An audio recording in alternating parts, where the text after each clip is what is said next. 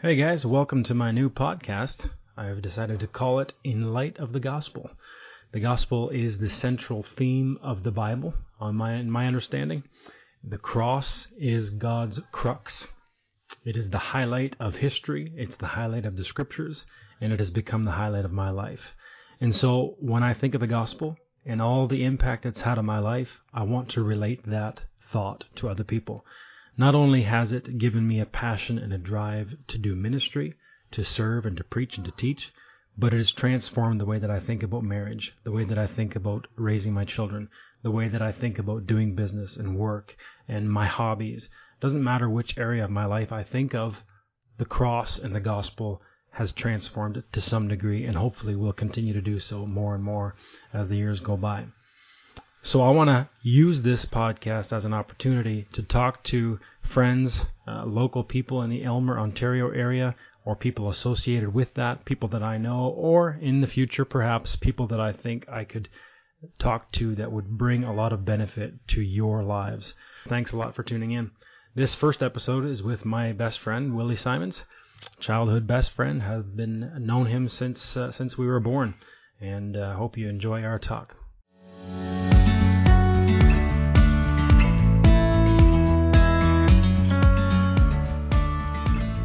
Well, there's a few of you that probably know I've been talking about starting a podcast for quite a while. I've been thinking about how to include other people in the ministry, my online ministry that I've started up, and the focus being the cross, the focus being the gospel. And I thought there would be no better or more appropriate person to start off a conversation with than my childhood best friend, Willie Simons. Our parents literally have pictures of us in diapers together. Yep. So we spent the first 18, 19 years pretty much inseparable, in the same class a couple times, and spent every weekend together more or less, and constantly in and out of each other's homes. There's a song by Ben Rector. It's called Old Friends.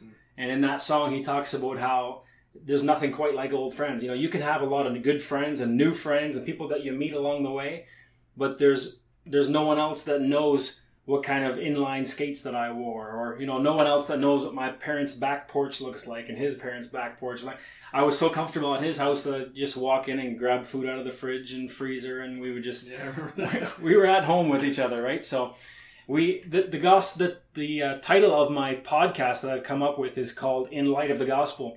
And I just want to cover quite a broad range of different topics, from family, relationships, marriage, church, theology, whatever it might be, but all of it in light of the gospel, obviously. So the gospel being the good news of Jesus Christ, it transformed our lives. And so we're just hoping to have an interesting conversation and let you guys join in. So anyway, Willie Simons, he's a very notable author, and you got the wrong guy. He's just a simple guy. He works a regular full-time job, but at the same time has been ministering for many years at the church in Stratfordville EMC. He's helped minister there for quite a long time. When I was 19, I got married, and by that time Willie had already become a Christian. And when he became a Christian, we kind of parted ways. So it's an interesting story, and hopefully it'll work out well for this podcast. But thank you for coming. My pleasure. So, what's your earliest memory? Of you? Yeah. Oh, man. I know what mine is. Tell me. Beating you in a race. Okay. On multiple occasions. I do remember that you beat me in, I think, multiple times, up until like grade 4. I don't think it was even that. No. When you came to Summers Corners in grade 3, you were already beating me, and I was praying to God that I'd be able to beat you just one more time. You actually prayed? Oh, yes. At the start line, I would bow down, and I would just say, just hang on. Just wait. And I would pray. Okay. Because I remember beating him, and then when I was like 9 or 10 years old, I got kind of chubby, and Willie's fast twitch muscles started really showing themselves. Yeah. And he okay. So that's your first memory. I don't know. Yeah, I remember one time racing at your place in Mount Salem there, and I think that was the first time I beat you. Interesting. I don't know that for sure. You always have a better memory with that, so I'm not sure. But yes, obviously things go way back. Little things, our parents, families always hanging out. I remember my dad and his dad doing the one-arm baseball hit in the backyard with us, and that. us playing with them there that way. And sleepovers. I remember having a sleepover at your house once. Mm-hmm. It was one of the first times that I was allowed to sleep over at his house. And at like 10 o'clock, 10:30 maybe, I called home and asked to be picked up. You did? Yeah. Oh, I had this weird stomach ache. I think I was just nervous and scared and whatever else. And see, I don't remember that. This is exactly what I thought would happen. You would have all these vivid memories, Yeah. and I just don't remember. That's funny. Okay. So just like you were scared or what? Like I think so. And then I would get this knot in my stomach, and then I would feel kind of sickly. And I had that happen quite a bit during that age, and I just couldn't get comfortable. Okay. And I found some excuse That's to go home. interesting. But there's other memories like you when your mom worked in tobacco in the summer, she'd drop you off in the mornings, and you'd spend the whole day. We'd play in the sandbox, we'd run around in the backyard, riding bikes and whatever else. Yep. So obviously it goes way back, but for me the interesting part is when we got into our teen years. There was 5 guys, and hopefully these guys will tune in. Abe Berg, who ministers with Willie at Stratfordville, and John Jansen, John Bamman, myself, and Willie. We would call ourselves the 5 guys, and we prided ourselves, at least I did, on staying out of trouble. We didn't get into drugs and alcohol and smoking and partying and all that kind of stuff. And so I myself found a lot of comfort. I didn't even give it a whole lot of thought. I just assumed I'm a good person. I didn't even really go any further than that. Yeah, I was the same way. There was definitely a strong sense of self-righteousness there because it just seemed like, and I don't think I would have said it out loud, but inwardly, just a sense of that I am indeed better than these other people that are doing these things.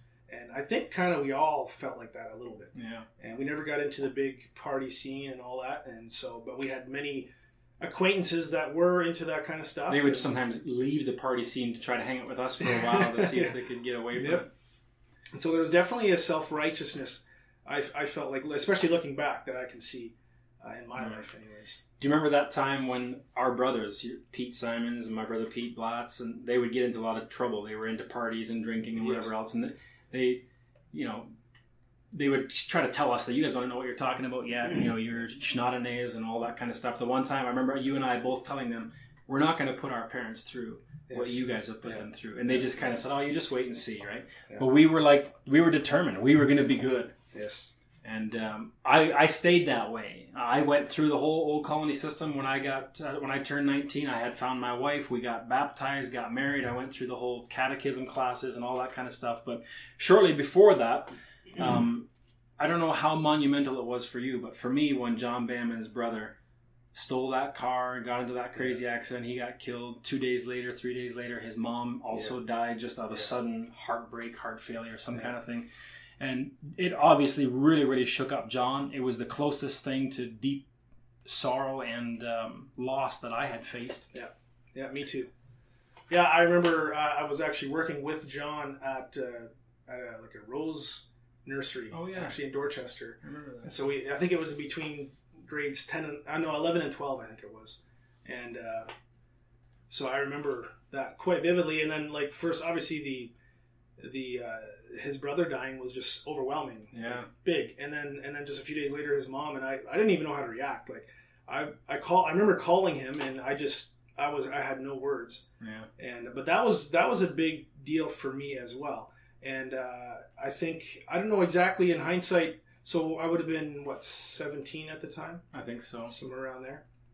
Yeah. And I think generally speaking, I had always had just a sense of, or I would often think about death, oddly enough, and I would often just be freaked out by the thought of death. And now here were these, people the closest we had seen. Yeah. And so it was hard. Yeah, it was definitely a pivotal time, for sure. Well, I know for myself, it obviously shook me very deeply, and it was very bothersome. And I was with John a lot then. He would stay the night at our place, and he really liked talking to my parents, and we got along well.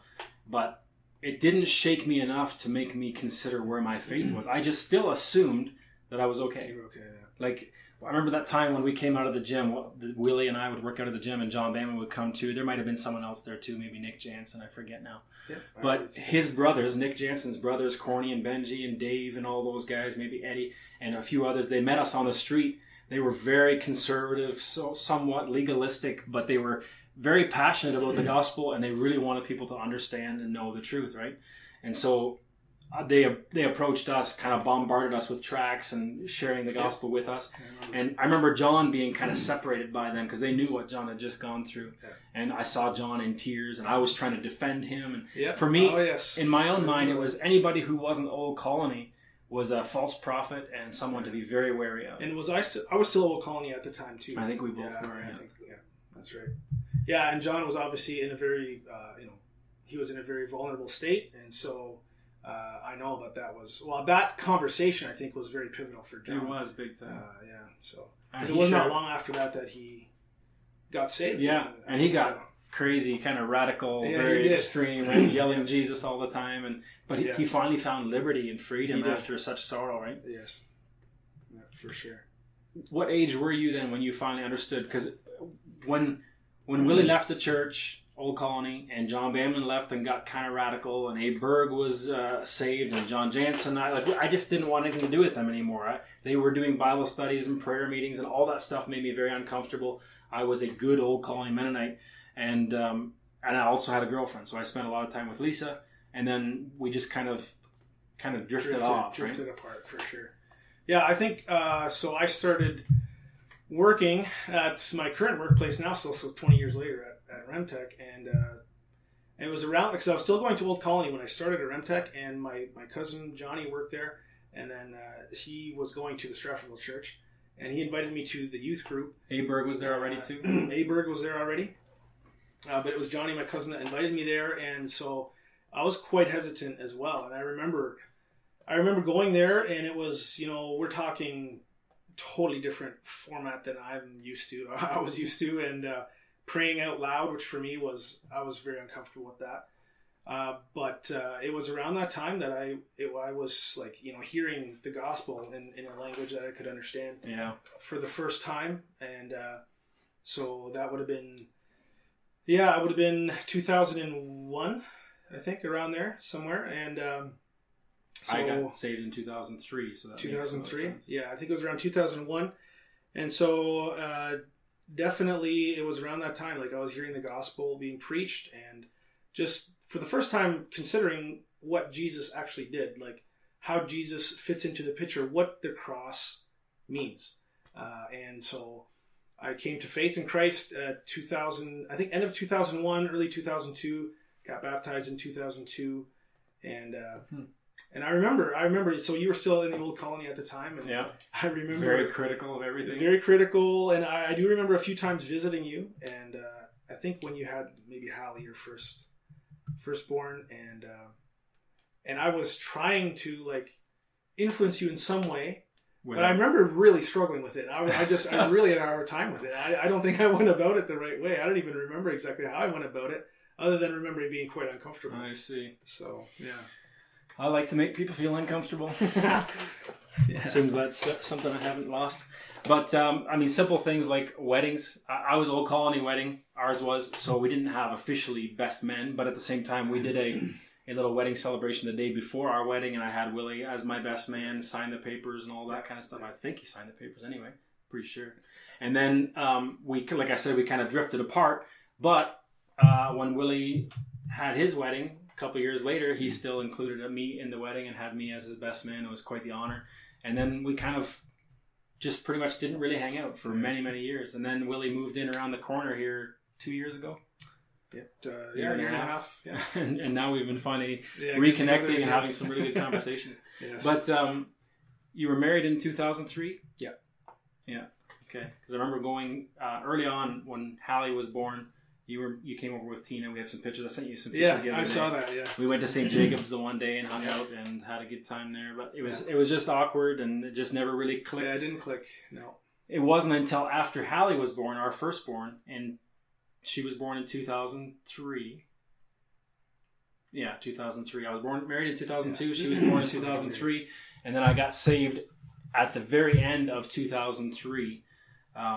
Realizing the weight and responsibility of raising a child really hit me finally, like nothing else did. The death of my friend's brother and mom struck me deeply. It made me think of death, but it didn't really put me over the edge in a way where I felt like I need to worry about myself. I need to think about where I'm headed. And I read a book on child training, and this book talked about how this child is a blank slate, and you are the one that's going to teach this child what to know about life and also who God is.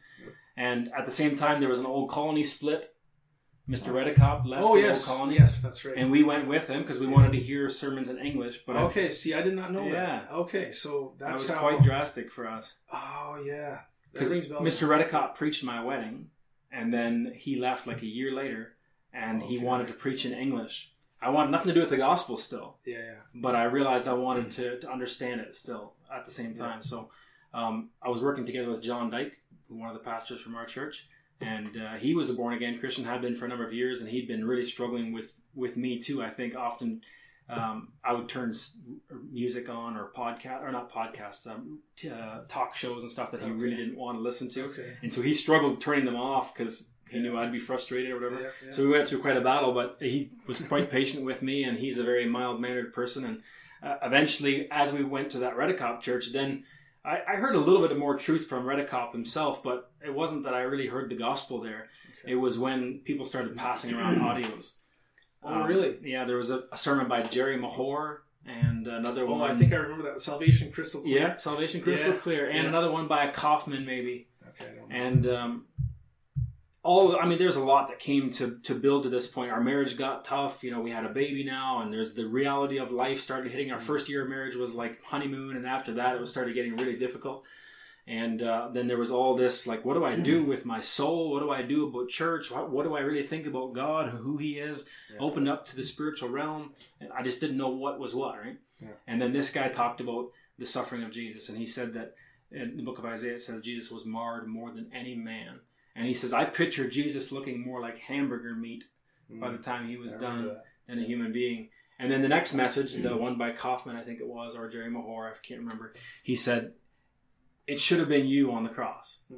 You ought to have been there hanging, and he took your place. I was sitting in the truck next to John Dyke. I worked at North Thread at the time. He was driving. I was a passenger, helping unload windows. So you're driving, listening to this? Yeah. Okay. And all of a sudden, I'm turning away, trying to hide my eyes from him, and he realized it, and he shut the tape off, or the CD at the time. And my first thought was, I need Pete and Neil to know this. Or was it Pete and Joe? I forget. Two brothers came to mind. I don't know why those two. And I didn't realize I had gotten saved. Okay. But like a month later, I started sharing with people what had happened and what I was thinking about God. And I made the connection all of a sudden. I was sitting there in that truck. I didn't pray a long prayer. I didn't repent of all my sins. All I did was, like the book of Galatians says, before whose eyes Jesus Christ hath been evidently set forth, crucified among you. Yeah. I remember sitting there feeling like I could see Jesus. Yeah. He was hanging on that cross in my place. He was, they ripped out his beard from his face, and he was beaten to a bloody pulp, and God put him there. God saw the travail of his son's soul, and he was satisfied, and this joy and sorrow and everything kind of came washing over me. And then, okay, I did not know that story. I don't think you've ever shared that. Probably not. So that's awesome. Yeah. See, for me, it was a lot. It was different because I remember. So I left the Old Colony, started going to the Stratfordville Church, and I was hearing the gospel, but I still had such a fear of hell, of punishment, and I didn't have that peace. And I remember. I remember going up to actually a number of altar calls. And, really? There was one time when the Soterra twins were in Port Burwell. You were there? Yeah, I was there for one service. I remember, and I went up to that altar call. And at one point in time, our church had some meetings and evangelistic meetings, and I went up there, and it didn't seem like this burden was lifting. And so I think very much in line with what you were saying. My problem was I think I was focusing on myself so much. I was turning inward, and I was not, I was not simply looking to Christ. And I think for me, that's what exactly like you said when you were listening to the preaching of the gospel and Christ was being portrayed as crucified. Yeah. And your eyes at the time are looking to Christ, and it's like, wow, like. You did that, and then you realize you did that for me, and it's like you just you're floored, like you're totally humbled, and you see God's mercy and God's justice come together somehow. You might not be able to explain it at the time, but I think for me, as I began to understand that exact thing, that's when. So it was kind of more of a gradual. There wasn't like one moment where you were like, "Oh, yeah, no, I don't think I could point to a particular moment, but I remember, like on a number of occasions, just coming to the realization: look, this is the gospel. Christ died for me; He rose again for me, and so it's that depiction of Christ. And I think about John chapter 3, where John says, "As Moses lifted up the serpent in the wilderness, so must the Son of Man be lifted up." Yeah. And so, the Israelites in the wilderness were looking to the serpent, and that was what saved them. Yeah. And the simplicity of the gospel, I think, for me was what really got me to just faith in Christ and accepting God's grace, and the burden's lifted, right? And so it was different for me. I think I was always looking for this dramatic experience, especially since I didn't know your whole story, but I knew that it was quite like a more of a sudden situation. It was pretty drastic, right? Same with my brothers later on, actually, which caused more struggle for me because I was like, wow, these people are having such dramatic conversions. Right, because they went from a major party scene. They did, yeah. So, but I think, anybody that comes to faith in Christ, there needs to be that recognition, that display of Christ on the cross for your sins. And that's the gospel. And that your sins, that Christ took on your sins, and through Him you're completely forgiven. I know for myself, I was always thinking like, I got to deal with this sin. I would commit a sin, then I would confess it and repent and ask God for forgiveness. Then I would commit another one, or confess, repent, ask God to forgive. Oh, yeah. And then realizing that, okay, if my sin was placed on Jesus and He was beaten and He was crucified and His blood was shed and He was completely dead, like dead, and they placed Him in the ground, and then He came back out without sin, then that means my sin are all gone. Yeah. Like, there's nothing left for me to do. I don't have to there was not one sin that was left out. There was nothing, like all of my sin was future when Jesus died. So he didn't commit this great sacrifice just for the sins that I had committed before I got saved. Yeah. He committed this sacrifice. He did this sacrifice so that all sins forever would be absolved in His body, right? He took the brunt of the wrath of God. Once for all. Yeah. Yeah, I think Hebrews, explains it quite clearly. Yeah, that's for sure.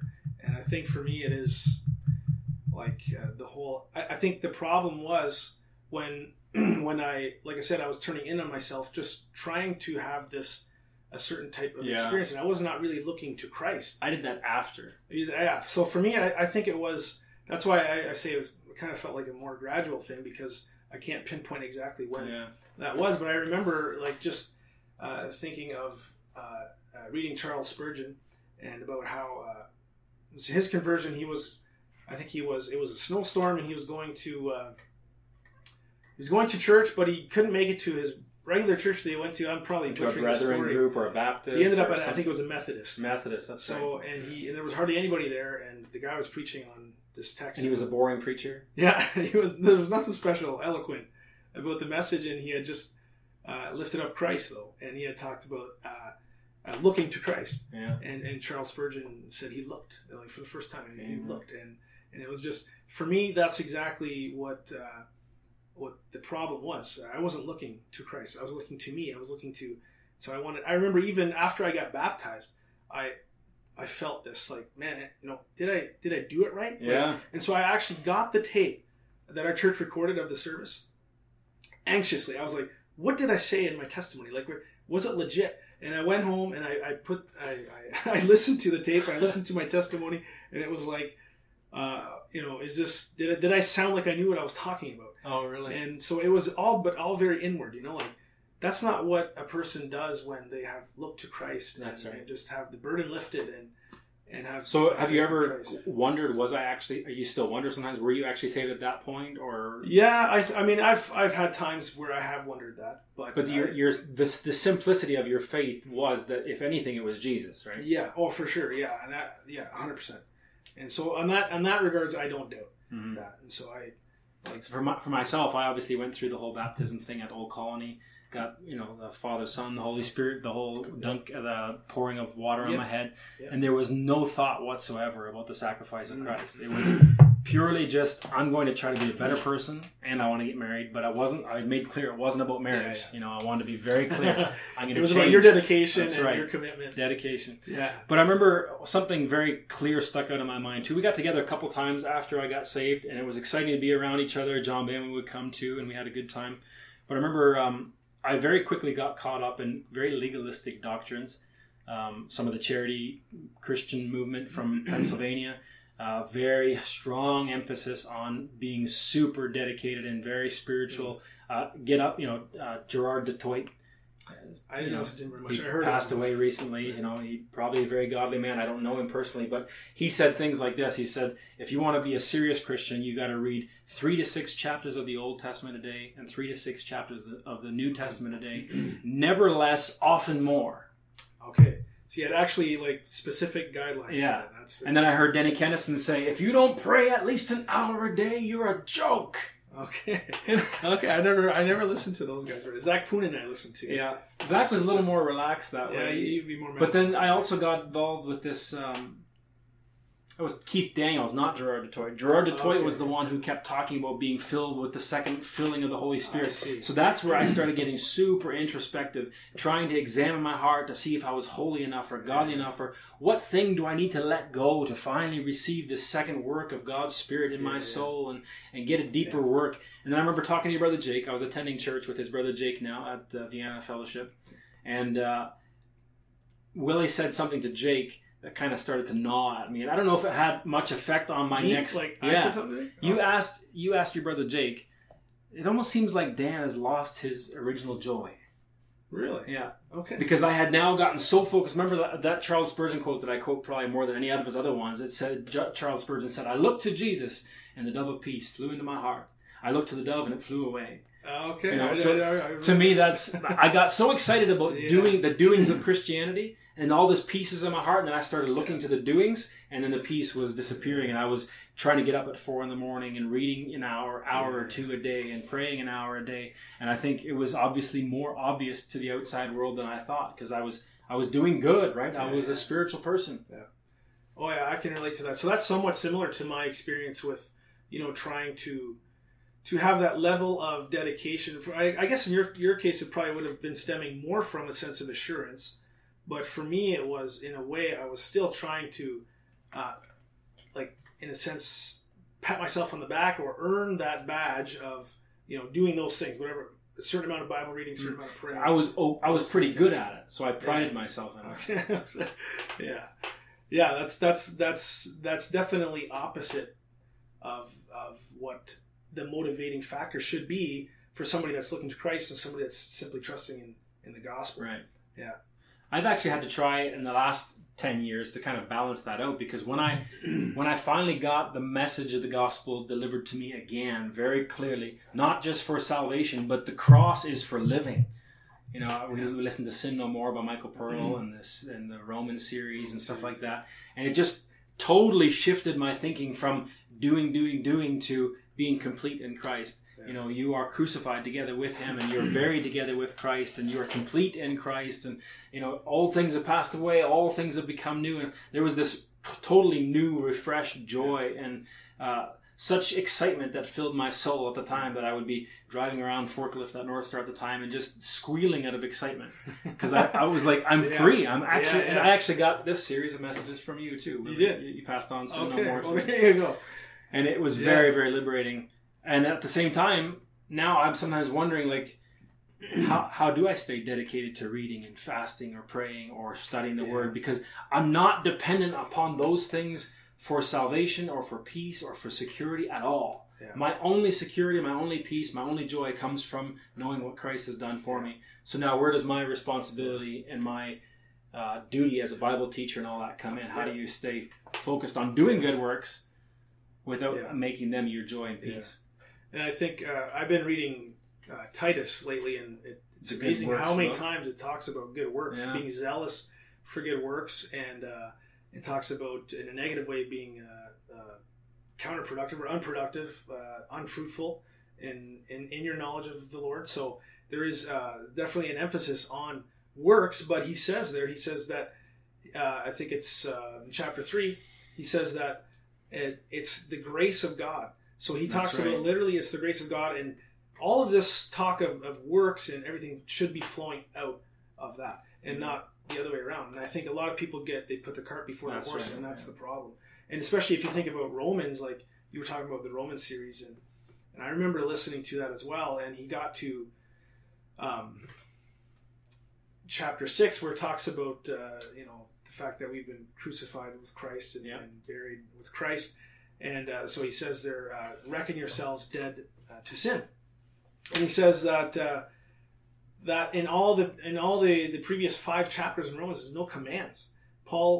There's no commands for us to do anything until chapter 6, and the only command there is to reckon. Just count yourself. And so it really hit me, our whole belief system, our whole theology, our life as Christians, it should be stemming out of like the name of your podcast, right?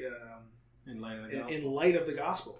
And so it's not like we're like Paul is laying out the truths of the gospel for 5, 6 chapters, and now he's saying like reckon this stuff so. Like, and then still the next couple chapters are just full of gospel. Yeah, exactly, full of gospel. And then in chapter 12 he says, in view of God's mercy. So now thinking of all this, this awesome stuff that God did for you, now offer yourselves as a living sacrifice. Yeah.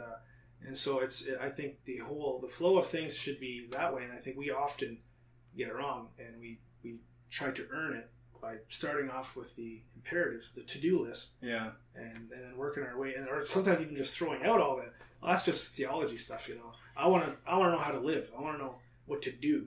Right. And Paul he's worked so hard at telling the believers, this is who you all already are in Christ. And I find for myself, when I'm trying to help somebody get free from a certain addiction or a certain sin or a bad habit, whatever it might be, I find the more I talk about the thing, the more struggle there is and more depressed people can get. Yeah. I would rather lift up Jesus and have them so excited about what Christ has done that their problems and their issues kind of melt away. Yeah. I remember seeing God's perspective, at least in my mind, how much I could see. I don't have a great grasp of overall theology and understanding of a whole human race and what God has done, but seeing it from a bird's eye view and realizing how small a part I was, but yet I was included, all of a sudden it lifted me out of my problems, right? Like I didn't need to be so focused on all these little things because I knew where I fit into God's program and plan. Exactly. But I wasn't sure if we would go here or not, but now that we're on the topic of theology, I remember you and I would just talk here and there, maybe once every year, every couple of years kind of thing. And you spent quite a bit of time struggling over little issues, whether it was election or predestination or women in ministry or any little thing that really grips your mind and kind of consumes you. Have you learned how to get past them, or is it each time it's a whole new battle when you find some new issue that kind of gets your attention? That's a really good question. I think I have come to somewhat of a peace, you could say there, and I think I'm still my personality, my nature, I guess you could say, gravitates that way. So whenever there's some kind of new thing that crosses my mind, or I counter it in a book or in a podcast or even just reading the scriptures, whatever, then I want to fixate on that, and I tend to do that still. But I leave it aside too easily. Oh yeah. So to me it's something that it can be, it can really take me away and kind of I get veered off into this direction. And one thing I think that has brought probably the most peace to that whole thing when it comes to these peripheral doctrines, like you mentioned, is that the gospel still remains. Like I think just being clear on the gospel, it's like an anchor that kind of keeps you. 100%. And I recently preached on 1 Corinthians 15, the first few verses where Paul just lays out the gospel that Christ died for our sins in accordance with the scriptures. He was buried and he was raised in accordance with the scriptures. And so the gospel is something that happened in history. It is something that my salvation is. I mean, that's the cause. reason for this whole thing. And Paul says there, if Christ is not raised, then your faith is futile. You're still in your sins. Then all of this is nothing. Mm-hmm. And so for me, just anchoring it in the gospel, for me, is such a good grounding. So even if you don't come to a really solid conclusion on something, yes, it doesn't cause as much turmoil as it used to, because you're secure in who you are. I mean, I think those things are still important, and I want to know what I believe in those things. I want to know what the Scripture says. But there's some things I'm still, I still am not really convinced in my mind, but I'm more okay with that now than I was in the past. Yeah. So. One of the other things that often comes up for me is a bit of a topic shift here, I guess. But how does the gospel, since it affects your study, obviously it affects your peace with God, how does it affect your relationships? Obviously, first and foremost with your wife, maybe with your kids, if you can think of any examples, and then with work. How does it motivate you to work or not work? Or does the gospel, the cross of Jesus, actually have an effect in everything? Well, I definitely believe it does. I think on many levels, like even just the knowledge of Romans, while we were still sinners, Christ died for us, and just the simple fact of God's love, that He would send His Son, while we were enemies, totally, and so that automatically changes your perspective of everybody else around you, no matter what their attitudes are, and no matter what their where they're at the current time, even in their attitudes towards you. I mean, that right away, if you're thinking about it properly, it changes your... Because what your attitude had been to God, and how forgiving and merciful He was. Yeah. And so anytime that I have not reacted properly in a gracious way to somebody, my wife or kids included, then I think it's a failure to recognize that fact. Okay. And so for me, that's it has huge implications for everything, every area in our lives. Yeah, I often wonder about that, because so many people, to me, it seems that the gospel is for salvation, it is for being spiritual, it is for the church ministry, but I wonder how much effect does the cross have on your day-to-day experience here. Like I'm hoping to be able to talk to some business owners and guys from church that clearly run good businesses, and they treat their employees really well, and they're very successful, and I'm thinking, Is the cross involved in how you make your decisions on how you treat your employees? And I know you're in a managerial type of position at work. You have people under you and you have people over you and all that kind of stuff. Does it seem like it has... Is there something you can connect there? Does the cross make its way into work? Oh, again, I think very, very much so. Like just the relationship-wise, or even motivation for... I think, both, I think. Yeah, your relationships and just... your own, like the way that you are, like how the gospel has affected you, it will automatically seep into everything else. And so, like I said, any time that I have not been focusing on the gospel, it seems like I'm more easily find myself in situations where I have not reacted in a proper way at work, whatever it might be. But if I have an understanding of God's grace for me, it inevitably will extend to the work relationships. But I think there's huge implications there. What I feel like some people want to do is they want to move away from the gospel onto the Christian life. Bigger, better, more spiritual things. Like deeper things. I want to focus on the deeper Christian life, or so on, something like that. And so they want to get to the quote unquote practical, when I think the gospel is the most practical thing of all. And so it's huge. I mean, I don't know if I could think of specific examples right now off the bat of where that would be, where I could definitely pinpoint how that would. I think even like knowing that Jesus is Lord, for me, it drastically affected the way that I worked. I remember being at North Star and being one of those guys that would waste my time. I'd go back to the back corner to go get some windows or something and just kind of hang out there for a few minutes. Yeah. If I would have had a cell phone at the time, I'm sure I would have, stood there and checked stuff while I was working and just wasted my hours away, knowing that I can do it later and all that. But then I heard passages like, the directives, that, like you said at the end of the epistles, that you should work as unto the Lord, not as unto man, not with men's, with eye service as men's pleasers, but working as if you're working for the Lord. And I feel like it drastically changed the way that I work. I all of a sudden tried to give everything I could all the time. I work here now from home, and I try to dedicate myself to the cause and to the work, and I'm working as if my boss is. I'm trying to benefit him as much as possible. I don't ever want to be a drain on his business, right? I want always just to add more profit and more value to his company, right? Yeah. So that's maybe not directly cross related, but it does have a connection there. Christ being Lord, right? Yeah, and you see that. That's how Paul writes the letters. Like those imperatives, those commands they're built on what he previously said throughout the epistle, and it's almost always something relating to the cross or something relating to who we are in light of our union with Christ. And so it all stems from that. And if we're trying to skip over that and just getting to the to-do list, then we are missing the very foundation. Well, I think, you answered quite a few of the thoughts and questions that I've already had, but one of the other ones that often comes to mind is, I don't know if you know Willie Simons at all, and maybe he'll feel like I'm trying to flatter him here a little bit, but had things somewhere gone maybe just a slightly different way for Willie, I think Willie could have actually been a professional athlete. You've got the genetics, he can bench press 380 pounds. Now it's out there in the world.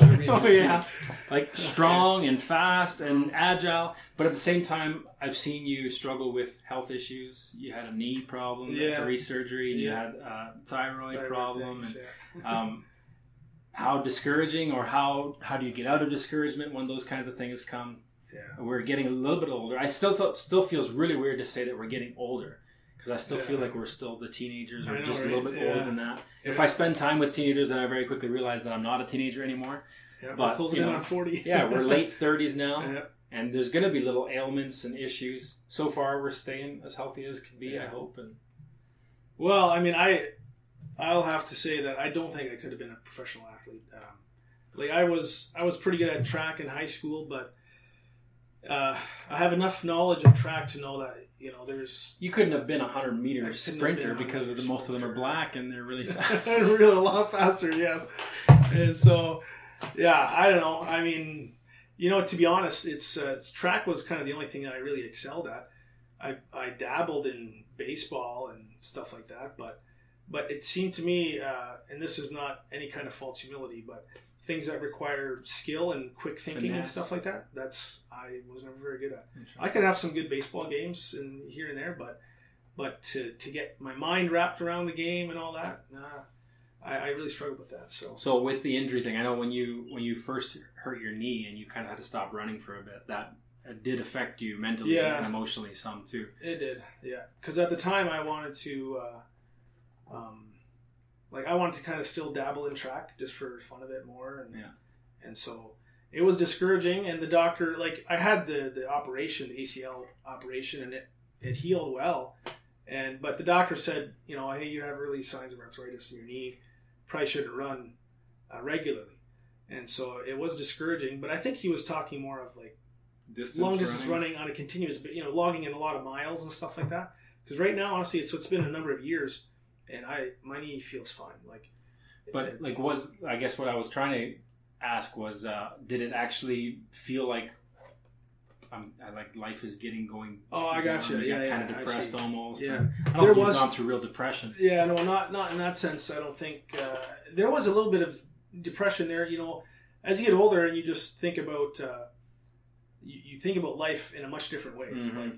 You process things differently as you approach 40, and so I think it did impact me. But again, I think, and I don't want to sound cheesy, and I don't want to say it's always simple answers to everything. But I think that the gospel really changes. This is what I was hoping you would go to. So it's if our hope is truly in the gospel, it really does change everything. Yeah. And if my life is shattered by something like that, then clearly I have not had my hopes was your hope place. So I was discouraged, and even with my thyroid thing, it was discouraging as well. But at the end of the day, it's still the gospel. It's still that is the hope. That is I think it was probably Timothy Keller who talked about, or maybe it might even have been Jordan Peterson. They often talk kind of similarly. He said something about how this guy in a concentration camp had everything ripped away from him, right? Mm. It was Timothy Keller. And then he's like, he had it happen quickly, but we're all going to have it happen. Yeah. You know, we're going to lose our ability and our agility. We're going to lose our health, and we're going to lose family members. We're going to lose our wealth eventually. And one day, even if we live to be older than everybody else that we know, we'll have lost everyone that we know. Yeah. And on top of that, we'll have lost our abilities and our strength, and everything's going to be gone. And what then, right? If we're living for things in this world, we're going to be depressed, we're going to be discouraged, and we're going to feel like everything is not worth it. Yeah. But if the cross is real, if the gospel is true, if Jesus actually raised from the dead, then we can stay motivated and hopeful and purposeful right to the end, no matter how difficult things become. I interviewed one of the kind of EMC theologians of the past, or he still is, but I think he's 87 years old now. I had interviewed him the other day, and just on the phone. He lives in Manitoba, and so I think he's 87, and he still wants to write a book. Like he has written some books in the past, and so he still has this goal of what's his name again? Harvey Platt. Harvey Platt, and just very inspiring, and to see somebody run the race, run the race all the way to the end, and still have goals and stuff that he wants to do for the Lord, and that's just encouraging. And so I take that as a challenge and encouragement as well. Yeah. Will you say that? I mean, you said the gospel kind of came to you a little bit slowly, and you finally realized it. Would the gospel be as precious or more precious today than it was when you first got saved? Oh, definitely more. Yeah, definitely more. It's amazing that you cannot get enough of it. Like there's not. If you are at a place where it's like, I need to move on to like we talked about earlier, to different things or deeper things, then you're totally missing the point. I think, I genuinely think, because there's so much there. There's so everything. It's like Paul said. It's just, if that is not real, if that's not true, everything else is useless. And so that's the thing that everything else stems off of. And I don't think there is enough. I don't think you can mine the depths of the gospel. Amen. And come to a place where it's like, well, I think I know all there is to know about the gospel. Nice. I don't think that's a thing. Do you find that for yourself as well? Oh, I mean, the more I get to know it, obviously, like 10 years ago when I really understood the gospel, not only that my sins are forgiven, but that I am one with Jesus, and I'm, buried and crucified, it became extremely precious and exciting. So there's been times when it means more to me than ever. But the deeper I study the Word and the more I look at all the epistles of Paul, especially, it just becomes more and more precious, and it hasn't lost its flavor and its excitement. Right? It's still in the forefront of my mind. It's in every prayer of mine as I give thanks, as I pray for my family or my children, or pray for our meals. The gospel is just there. It's always. I can't pray without it anymore. I remember years and years ago when I first started understanding some of this stuff. One of the guys I was listening to, he said, when he prayed, he would say things like this: "Lord, we approach you on the ground of the shed blood of Jesus." And ever since then, I had this picture in my mind. I think my mind works very much with pictures. I pictured myself walking, and there's this sticky, wet blood on the ground, and I'm realizing that's what paved the way for me to have access. And now I have full access, but it came at a cost. It came at a price. Yeah, that's right. I guess we're getting close to an hour, probably. I don't even know for sure what time we started, but I'm not sure. That's around an hour. I was going to ask one last little thing, and I don't know where you'll go with it exactly, but if you kind of prioritize your life, maybe top 3, top 5, wherever you feel like you want to stop, and maybe slight explanation on those things. What's the most important things here in this life right now? Okay, well, that's a good question. Actually, I'm taking a course right now, so I'm taking it at work, so it's kind of like it's a leadership course, and so it's not it's not a theology course or anything like that, but it's a really good course, and I'm really appreciating it. And one of the exercises in the course is to find out to work through and figure out your 3 core values. So what's your exactly that, your core values for your life. And so you got to answer questions and narrow it down to I think 20 different things, and then from those 20 you narrow it down to 3. It was actually quite difficult. And as I was doing that, it was hard to as a Christian, your whole life is revolving around obviously Christ, and so everything. I mean, all the things, they had some suggestions there of what it might be for you, and typical ones. And the thing is, when you're a Christian, Christ permeates in every area of your life. But I did the exercise and came out with simply 3 core values, which are faith, family, and friends. So sounds a little cliche, but it does sound a little cliche, and I'm like, you know what? But the more I thought about it, well, that's what it is for me. So faith, obviously, that's number one, Christ, and that entails church, that entails ministry, and those kind of things. And family is just a huge blessing. I married 3 kids, and so they're just so important to me. It's obvious, and then friends. Friends are, I realize, especially as I'm getting older, it's so. You mentioned old friends at the beginning, and friends are such a huge blessing to have. And so those 3 things are, I think, things that I want to cultivate more in my life, and just run the race. Obviously, everything's revolving around faith, but how it will affect and how it will affect family and friends. Mm-hmm. So, and in the faith category, like obviously we're not giving a 1, 2, 3 necessarily here, right? Because I know for me, when people ask me, I'll often say that God, and then my wife, and then my children, and then church and ministry. Yeah. But when you said faith, it kind of encompassed all of the different God, faith, Bible type of things. But I guess we could go a lot further and ask, like in your faith, what do you prioritize? What do you see for ministry in the future and all that? But I guess maybe that might be for another time. Well, you study a lot, you read a lot. I enjoy reading. I enjoy studying. So right now, I'm one of the ministers at the church. So I teach, I preach, and I'm involved with the youth. And I kind of see that continuing in that way. Maybe I'm not sure when. Maybe more involved in the future. I'm not sure. Right now, it's basically, I have a full-time job. I work basically I work 11 hours a day at my job, and so I'm also I've been there for 20 years, so I have like you said, somewhat of a managerial position there, and so I see that continuing. It's very much a blessing in my life too. Is my work, and so right now there's nothing in the works that I can think of that would be any big changes. But you'll keep studying and preaching and ministering, and that's probably some evangelism here and there. That would be my desire. Yes. Right on. Yeah. Well, where do you wrap these things up? How do you stop? We're going to continue our conversation, and we could just keep going. So many times we've had really good conversation without a camera on, and I've thought, man, if we could have just taped that, maybe we didn't come to some grand revelations or anything, but it was really edifying for me to consider these things and bounce them off each other. So hopefully you guys have found the same. Willie's not a big social media guy, or else I'd say go follow his ministry and check out his channel and all that, but he doesn't have that. So, but next time you see him, say, hey, I will listen to your interview and I was really blessed and all that good stuff. So, all right, appreciate it. Good.